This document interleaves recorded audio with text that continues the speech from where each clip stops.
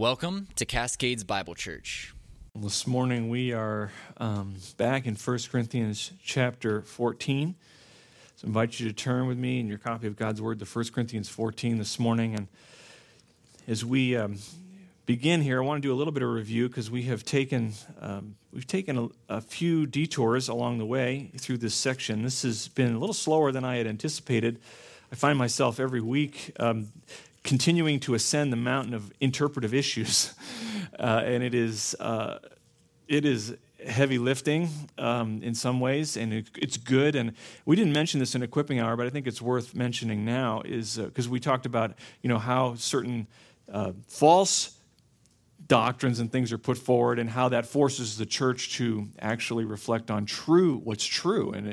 And so in some ways, while we don't want controversy and we certainly don't want false teaching to proliferate, the fact that it does proliferate, even in that reality, God uses that to force us as Christians to search the Scriptures and to see what do we really believe, and to refine those truths. And if you look at through church history, again and again and again, you see this example after example of theological controversy, debate, and discussions around the meaning of certain passages or portions of Scripture, and yet that has borne the fruit. Look at the doctrine of the Trinity, the person of Christ, Scripture. All those things have been hammered out over debates. And so we can, while we certainly don't want debate in terms of false teaching, we can still see how God uses that for good. And these chapters are contentious. They are hotly debated in certain circles,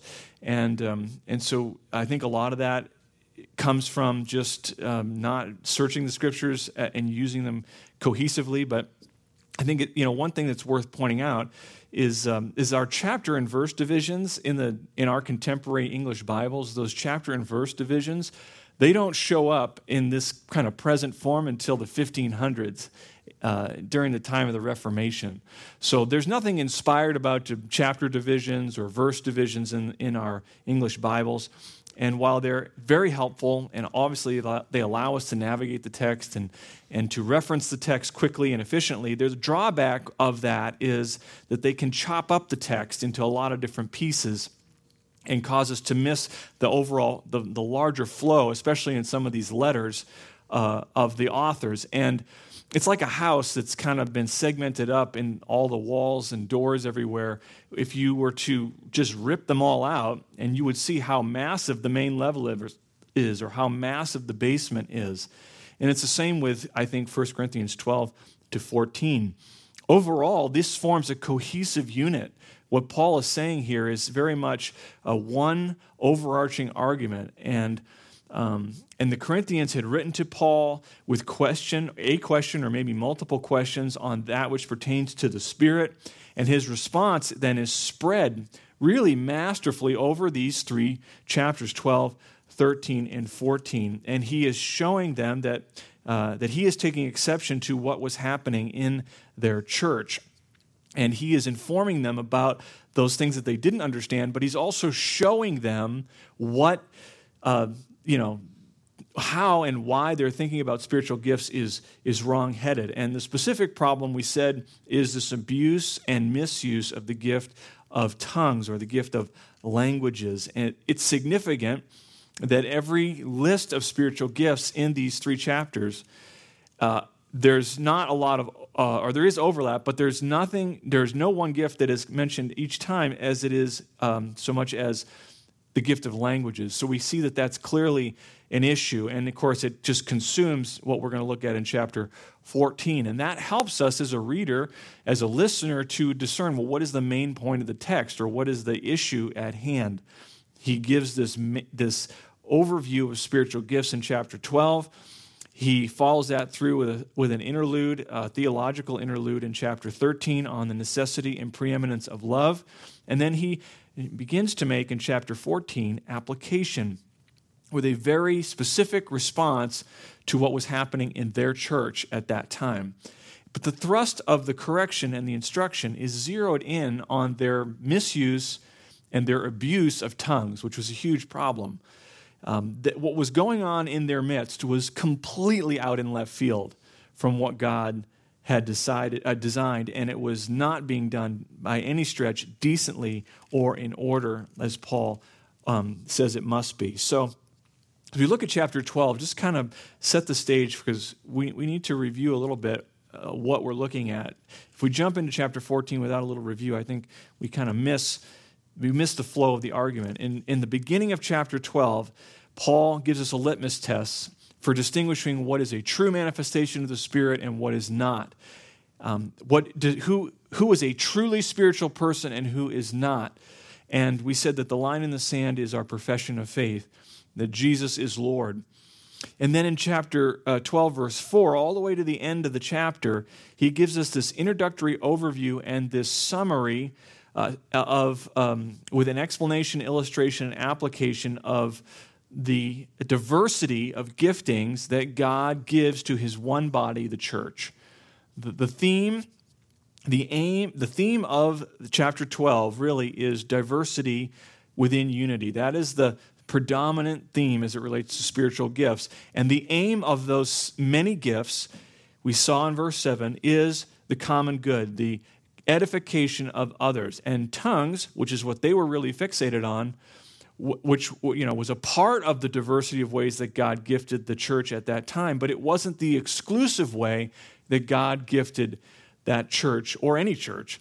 And it's the same for us. There is no one gift that rules them all, in the sense of that every believer has or every believer would manifest. But with perfect wisdom, the triune God has given us spiritual gifts for the building up of the body, and we should look then to serve others in whatever ways he's done that for us, and to take every opportunity that's given to us. That led, of course, into chapter 13, which we know, again, largely because of the chapter divisions, as the chapter of love. And so it's sandwiched between 12 and 14, but its purpose is extremely strategic, and we can't miss that. Paul pens this parenthesis to show us this most excellent way, this way of love, Christian love. And we said love is the highest and chief of the Christian graces. Love is the chief of Christian graces because without love, without Christian love, we are nothing, right? Verses 1 to 3, we could have all the spectacular gifts of speech and all the knowledge and wisdom of heaven and earth, and we could do, just give our lives away in massive acts of selfless dedication. But if that is not grounded in love for God and love for others, then he says we are nothing. It's simply the one ingredient we cannot live without. We said love is the chief of Christian graces, secondly, because love grounds all manner of holy conduct. And he explains and pictures love. It's patient and kind and not jealous and all these things that it is and is not. And so Paul can line up all these different virtues one after another in those verses. And he can say love is this and love doesn't do that. And those are true statements. It doesn't matter what those virtues are, he could lay those out because we said love is the one necessary thing. It is the foundation of all Christian virtue. And that is what holy conduct is built upon. It is not natural. We said it is supernatural. Love, this love that we're speaking about, it is heavenly in origin and is centered on Christ and the gospel. And so as we look to Christ and we see his selfless love, how he took himself from heaven to earth and from the cradle to the cross, then you and I can say, wow, that is love, and that is the kind of love that we are to emulate as we live for God each and every day. And so Paul can say, let all that you do be done in love, and that's not an overstatement. That's a true statement. We said love is also the chief of the Christian graces because of its permanence. The end of chapter 13, 8 to 13, verses 8 to 13, he makes this argument that is essentially that when all is said and done, all the temporal realities of this world, whatever they are, will come and go, but love, which uniquely stamps the life of heaven, that is what remains. And of course that makes sense because God himself is love, and all that is God in God is God. And so love never deviates from what it is, and what it is eternal. Christian love is heaven's life manifest on earth through us, and so it remains even after everything has come to its appointed end. And so, again, the argument is this, as wonderful as the gifts are, as diverse and effectual and awe-inspiring as spiritual gifts are, they are only for a season. They're not forever. And there will come a day when faith will become sight and hope will become reality. But when all those things have come and gone, love still remains. And that's, of course, the famous verse 13 that we all know so well. Faith, hope, and love abide, these three, but the greatest of these is love. Love never fails. And the gifts and all those different things that they were so preoccupied with, this church was so preoccupied with, that will all pass away. And so really the application is to strive for what is eternal, what will last. Pour your heart and life into what is everlasting. That takes us then to the doorstep of chapter 14. And what Paul has been doing up to this point has been giving us an overview of spiritual gifts. He's shown us the preeminence and importance of love, which ought to saturate everything we do. And now, finally, in chapter 14, he's going to answer the questions that they have and show them what all this means for them as a church. What does it mean for them as a body? This is the so what. Chapter 14 is the so what section of this topic. You remember at the end of chapter 12 in verse 31, Paul said, be eager for spiritual gifts, or earnestly desire the greater gifts. And we pointed out that was actually looking ahead. That phrase was looking ahead to chapter 14. He's not looking back into chapter 12. He had just given this list of different gifted men and gifts, apostles, prophets, and miracles, and all this stuff. He's not saying, look at that list and figure out which ones are the most important to you and, go after those things. Now, he's not exhorting them to do that. He wants them to pursue the greater gifts, and he's going to tell us what those greater gifts are, which we are going to see in just a moment, is the prophetic word heralded in the corporate assembly. They were already chasing after what they thought were the greater gifts. They were trying to, all of them were trying to speak in tongues because it was the most showy, it was the most over the top, and the most, in some ways self-serving. And that, of course, Paul says is not what they ought to be doing. And so what we see as we come to chapter 14 this morning is Paul answering the question, what does it look like to walk in love when the church gathers? And why? In other words, what truly edifies and advantages others when the church is assembled? What gift best kind of traces the Christ-like pattern of humility and looks away from self to sanctify the brethren? And that is really the heart of chapter 14. And so the Corinthians thought that was speaking in tongues or trying to speak in tongues, but Paul's going to show us that it's actually the heralding of the prophetic word. So I just want to read verses 1 to 19 to familiarize us with it. We're not going to get through it all this morning, but Paul says this. He says, pursue love, yet desire earnestly spiritual gifts, but especially that you may prophesy. For one who speaks in a tongue does not speak to men, but to God. For no one understands, but in his spirit he speaks mysteries. But one who prophesies speaks to men for edification and exhortation and consolation. One who speaks in a tongue edifies himself, but one who prophesies edifies the church. Now I wish that you all spoke in tongues, but even more that you would prophesy, and greater is one who prophesies than one who speaks in a tongue, unless he interprets, so that the church may receive edifying. But now, brethren, if I come to you speaking in tongues, what will I profit you unless I speak to you either by way of revelation or of knowledge or of prophecy or of teaching? Yet even lifeless things, either flute or harp, in producing a sound, if they do not produce a distinction in tones, how will it be known what is played on the flute or on the harp? For if the bugle produces an indistinct sound, who will prepare himself for battle? So also you, unless you utter by the tongue speech that is clear, how will it be known what is spoken? For you will be speaking into the air. There are perhaps a great many kind of languages in the world, and no kind is without meaning. If then I do not know the meaning of the language, I will be to the one who speaks a barbarian, and the one who speaks will be a barbarian to me. So also you, since you are zealous for spiritual gifts, seek to abound for the edification of the church. Therefore, let one who speaks in a tongue pray that he may interpret. For if I pray in a tongue, my spirit prays, but my mind is unfruitful. What is the outcome then? I will pray with the Spirit, and I will pray with my mind also. I will sing with the Spirit, and I will sing with the mind also. Otherwise, if you bless in the Spirit only, how will the one who fills the place of the ungifted say to the Amen at your giving of thanks, since he does not know what you are saying? For you are giving thanks well enough, but the other person is not edified. I thank God I speak in tongues more than you all. However, in the church I desire to speak 5 words with my mind, so that I may instruct others also, rather than 10,000 words in a tongue.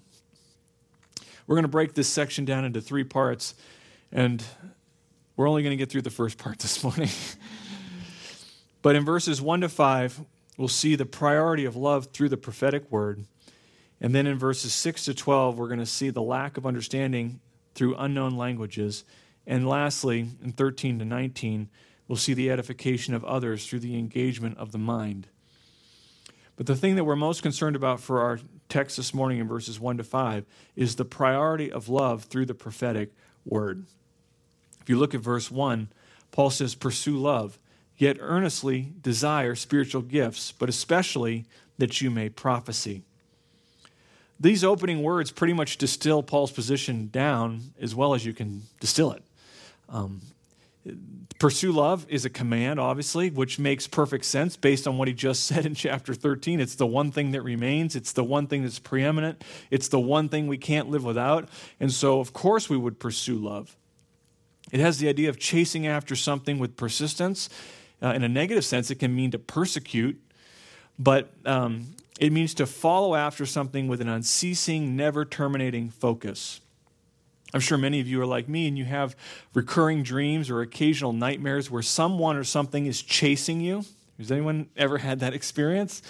And no matter where you go, no matter what you do, they keep coming at you. They keep finding you. They keep that thing keeps appearing. For me, it's tornadoes. I have this recurring issue where tornadoes are dropping down out of the sky everywhere I go. It just keeps dogging you. And, you go to the store, that person's there. You drive to the mountains, that tornado is there, or whatever. You go to your neighbor's house, whatever. There's this never-ending pursuit. And I think that's a good picture of what this term means. It's how you and I ought to pursue love relentlessly.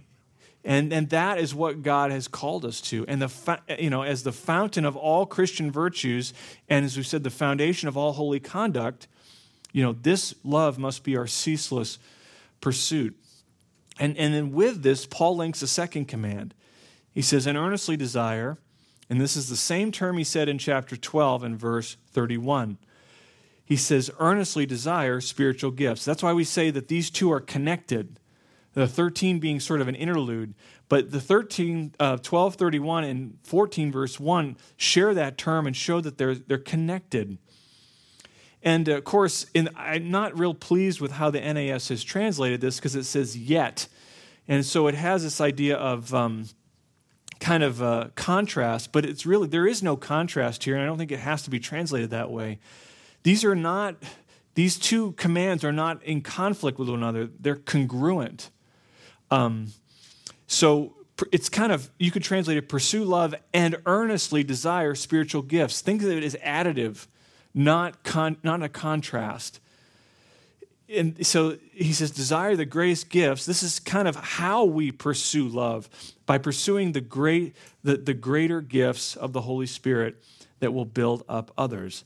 You ask, well, what gifts should those be, or what would that be?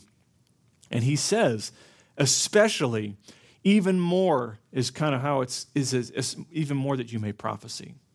So Paul, he puts the gold medal over the neck of prophecy and says, this is uppermost in the church's gathering. It's not that other gifts aren't necessary. They certainly are. It's not that they can't edify others. Other gifts can't edify the body. They certainly can.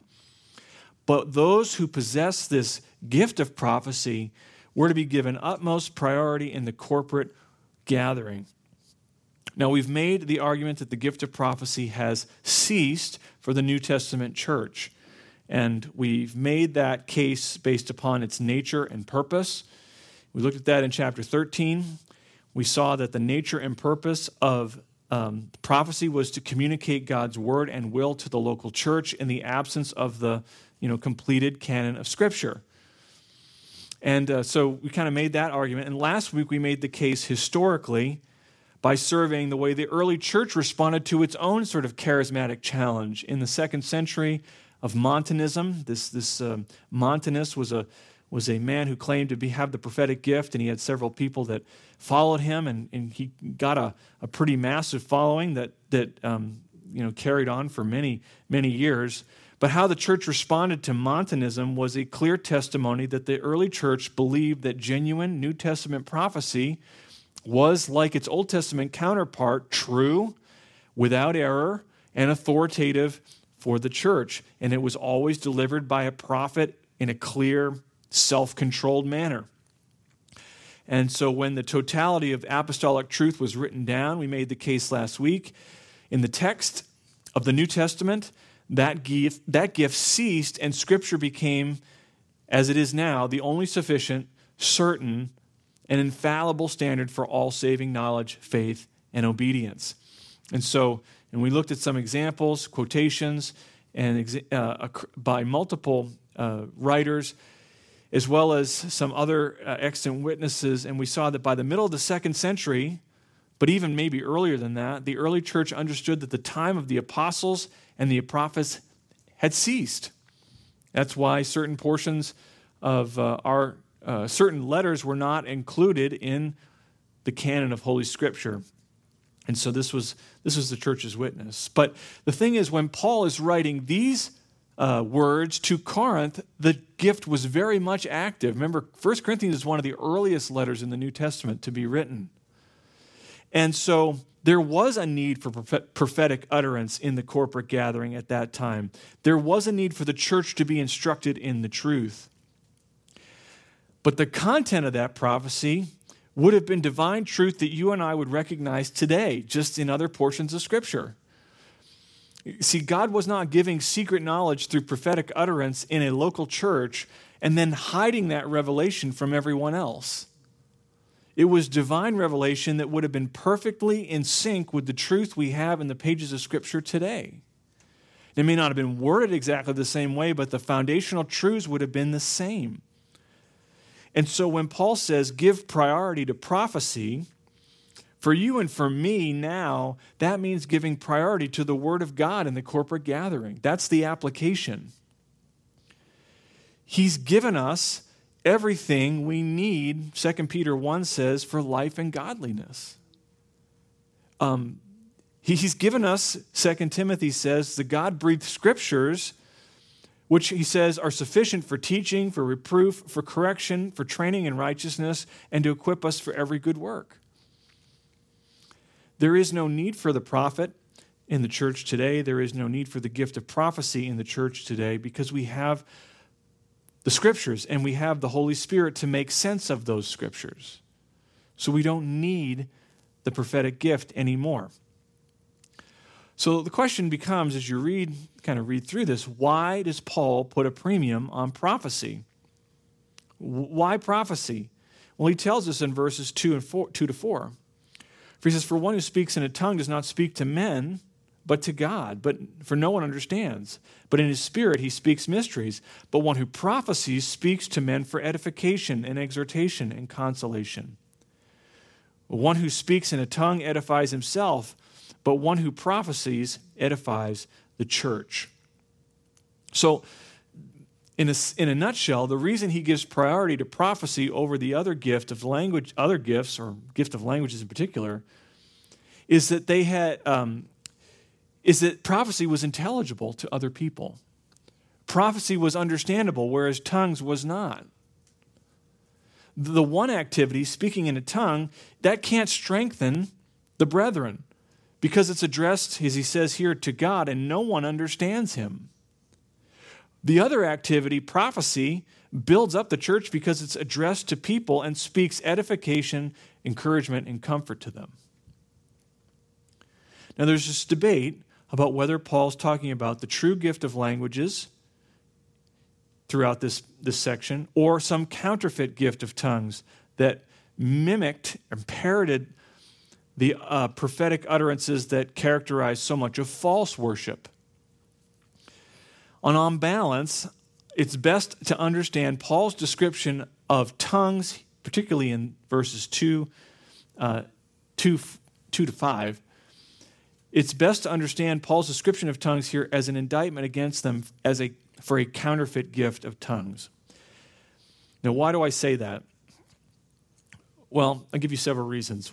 First, Paul says one who speaks in a tongue speaks not to men, but to God, because no one understands.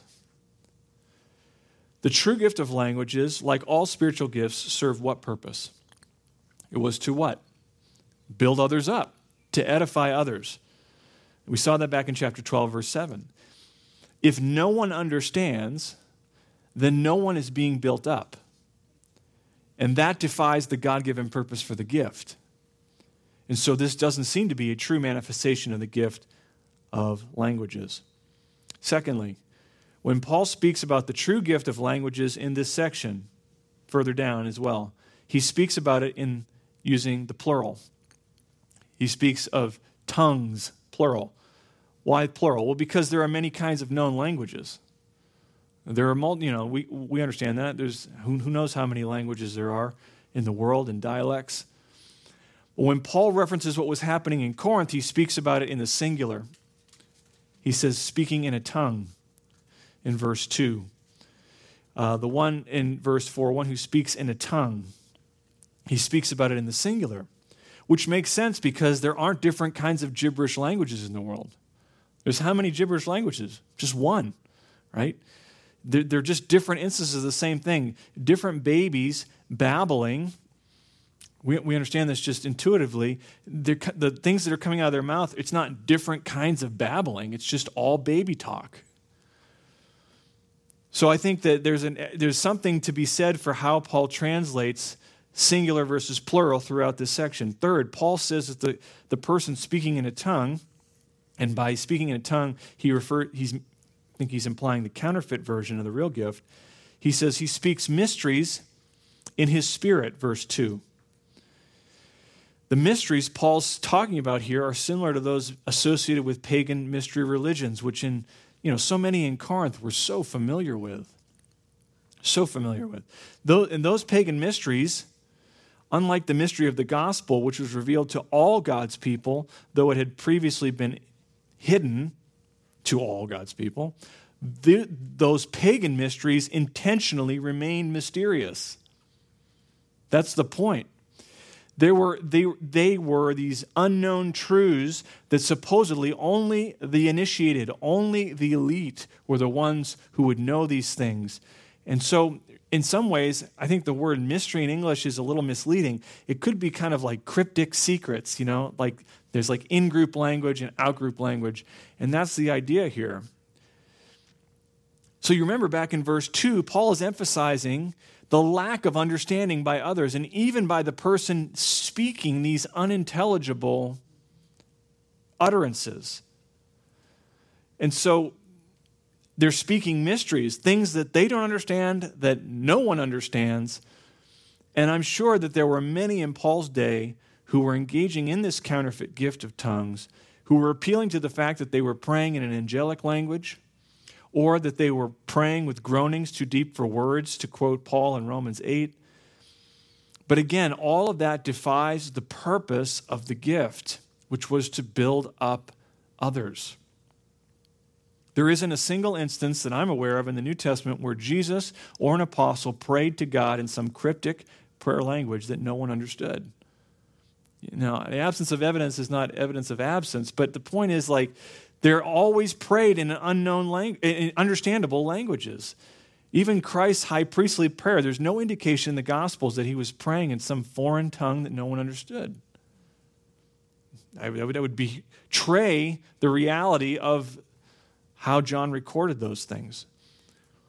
For many of the Corinthians, though, what mattered was the emotional experience itself. They didn't seem to care that the mysteries had no meaning to them or to others. But in contrast to this false gift of tongues, where no one understood and no one was built up, Paul says the one who prophesies speaks to men for edification, for exhortation, verse 3, and consolation. So spiritual gifts are meant to accomplish something. They're meant to accomplish something spiritually. They're meant to accomplish something practically. They're always meant to be beneficial to others, believer or unbeliever. So let me raise a couple of objections and answer those objections. Objection number 1, you say in verse 4, Paul says the one who speaks in a tongue edifies himself. So isn't that something worthwhile? Doesn't Paul seem to be commending the usefulness of speaking in a tongue as maybe some kind of a private prayer language for personal devotion? And to that I would say no. I would say no. This is, again, I think it's within the realm of possibility to interpret this and translate this and understand this as Paul speaking with a tone of sarcasm, similar to what he does in chapter 4, verses 8 to 10. Where he says, you're rich, you become kings without us, right? He doesn't mean that that's actually the case. He's simply kind of parroting their attitude and showing how absurd it is. Because as we'll see further down, the true gift of languages always had to be interpreted to be understood. So without interpretation, they can't possibly edify anyone, including the person speaking them. Further down in verse 22, Paul says, it makes clear that the true gift of languages is a sign not for believers, but for unbelievers. Okay, so that starts to chip away at this idea of self-edification. Paul is referring to the supposed, verse 4, supposed value the Corinthians placed on this counterfeit gift. The gratification of these individuals, what they were experiencing was nothing more than self-satisfaction, which in many cases stemmed from an emotional experience rather than any real spiritual edification. God's gift to his church is for the building up of others. And it's in spiritual fellowship with one another, being fitted and held together by what every joint supplies, according to the proper working of each individual part. That's what causes the growth of the body of itself in love. That's Ephesians 4. So there's no evidence that a private, unintelligible prayer language is a genuine manifestation of this gift of languages. So I think it's best to understand the beginning part of verse 4 as Paul speaking sort of tongue-in-cheek, sarcastically. If he's edifying anybody, he's only edifying himself. A second objection that's often raised. Doesn't Paul want everyone to speak in tongues? Verse 5. He says, I wish that you all spoke in tongues. Why would he say that if he didn't want them to do it? Well, to that I would reply, Paul was wishing the impossible, so to speak, for the sake of rhetorical emphasis. Because just as quickly as he says that, you'll notice he pivots and wishes even more that they would prophesy. Because greater is the one who prophesies, he says, than him who speaks in a tongue. He just spent 27 verses in chapter 12 telling us that all Christians don't have the same gifts. All do not have the same gifts, do they? All are not apostles. All are not prophets. All are not teachers. All are not workers of miracles. All are not having gifts of healings. All do not speak with tongues, and so on. There is no way Paul is suggesting here that his wisdom is greater than the triune God who gives to each one just as he wills. That would be presumptuous on Paul's part. That's not what he's saying. Paul's simply making clear that he didn't despise the genuine gift of languages when it was truly empowered by the Holy Spirit. You could paraphrase verse 5 this way: if the Holy Spirit chose to bestow the gift of languages on every one of you, I'd be fine with that. But if you're going to clamor for a gift, it would be better that you clamor for the gift of prophecy, which is superior on account of the fact that it edifies the whole church. The only exception being unless he or someone else interprets so that the church may be built up. So in a situation where someone's interpreting the gift of languages, the true gift of languages, with a true gift of interpretation, then that word becomes essentially identical to prophecy because it's God's revelation to his church for building up. And he's going to get into this in more detail later on. But the bottom line is that the true gift of languages, like all the gifts, was meant to build others up. It was meant to build others up. This spectacular character of speaking in tongues seems to have really drawn in the Corinthians, just as it does draw in so many Christians today who claim Christ. But Paul is unequivocally asserting the superiority of prophecy unless there was interpretation. If tongues were interpreted, the hearers were edified, and there was no great difference from prophecy. Both were revelatory speech. Both communicated a true and authoritative message from God to his people. But if someone claimed to be speaking in an unknown tongue, or speaking in a tongue, as Paul says, claimed that we were speaking privately to God, uttering mysteries that no one understood, and only building up themselves and no one else, then there was every reason to believe it was a counterfeit manifestation of the true gift of languages. The prophetic word, which was intelligible to all and edifying to all who are born again, was superior, Paul says, to any manifestation of this gift of languages, real and counterfeit. And this is consistent then, to wrap up our point, this is consistent with the more excellent way of love, right? Which is concerned not with yourself, but who? Others. This is what Paul has been getting at. True Christian love is not concerned with your building up, your well-being, your welfare, so much as it is concerned about the welfare of others for God's glory.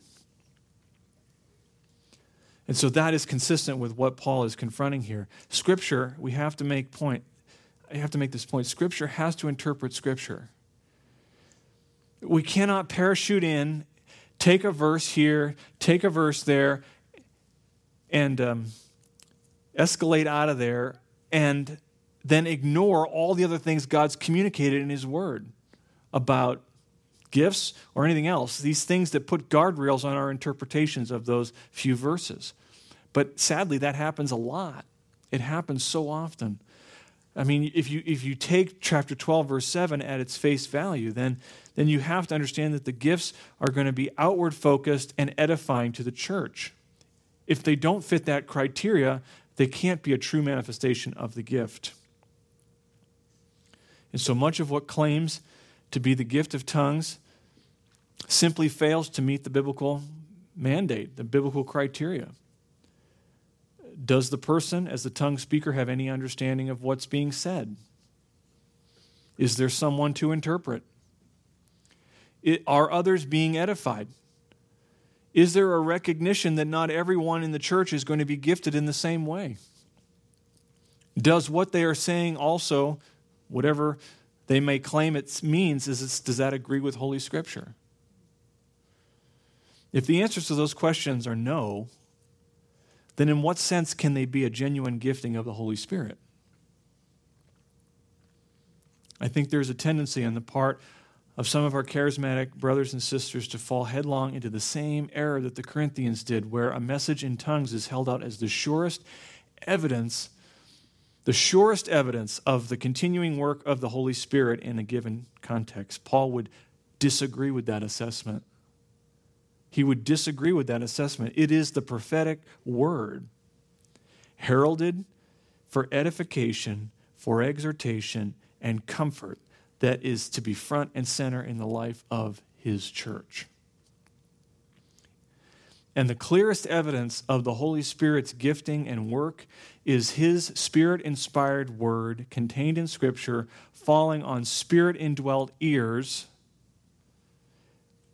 in genuine hearts who believe, promoting and empowering obedience for the building up of the body in love. that is the truest evidence of the Spirit's work in the church, the sanctification of his people.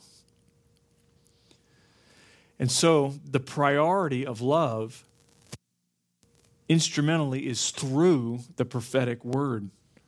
This word that we have that is more sure, as Peter says, than even his own experience. You'll notice that statement by Peter in 2 Peter falls right on the heels of his describing his experience of seeing Christ in his kind of transfigured glory on the mount.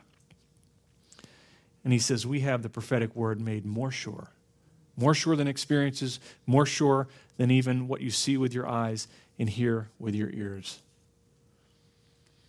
And so, Paul's going to go on here in these verses 6 to 19 and even into verse 25.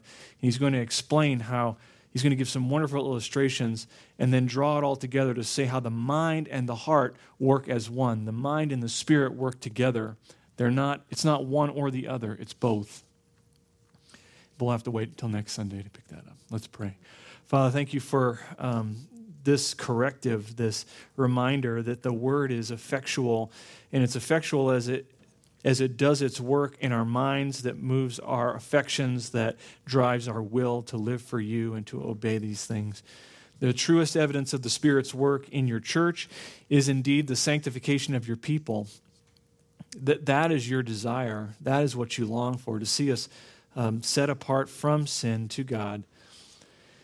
And these things are signs and wonders and things that took place, we see in the book of Acts and we read about in 1 Corinthians and some other places. These things were necessary to authenticate, to clarify that the messengers were true messengers, speaking a true word from you.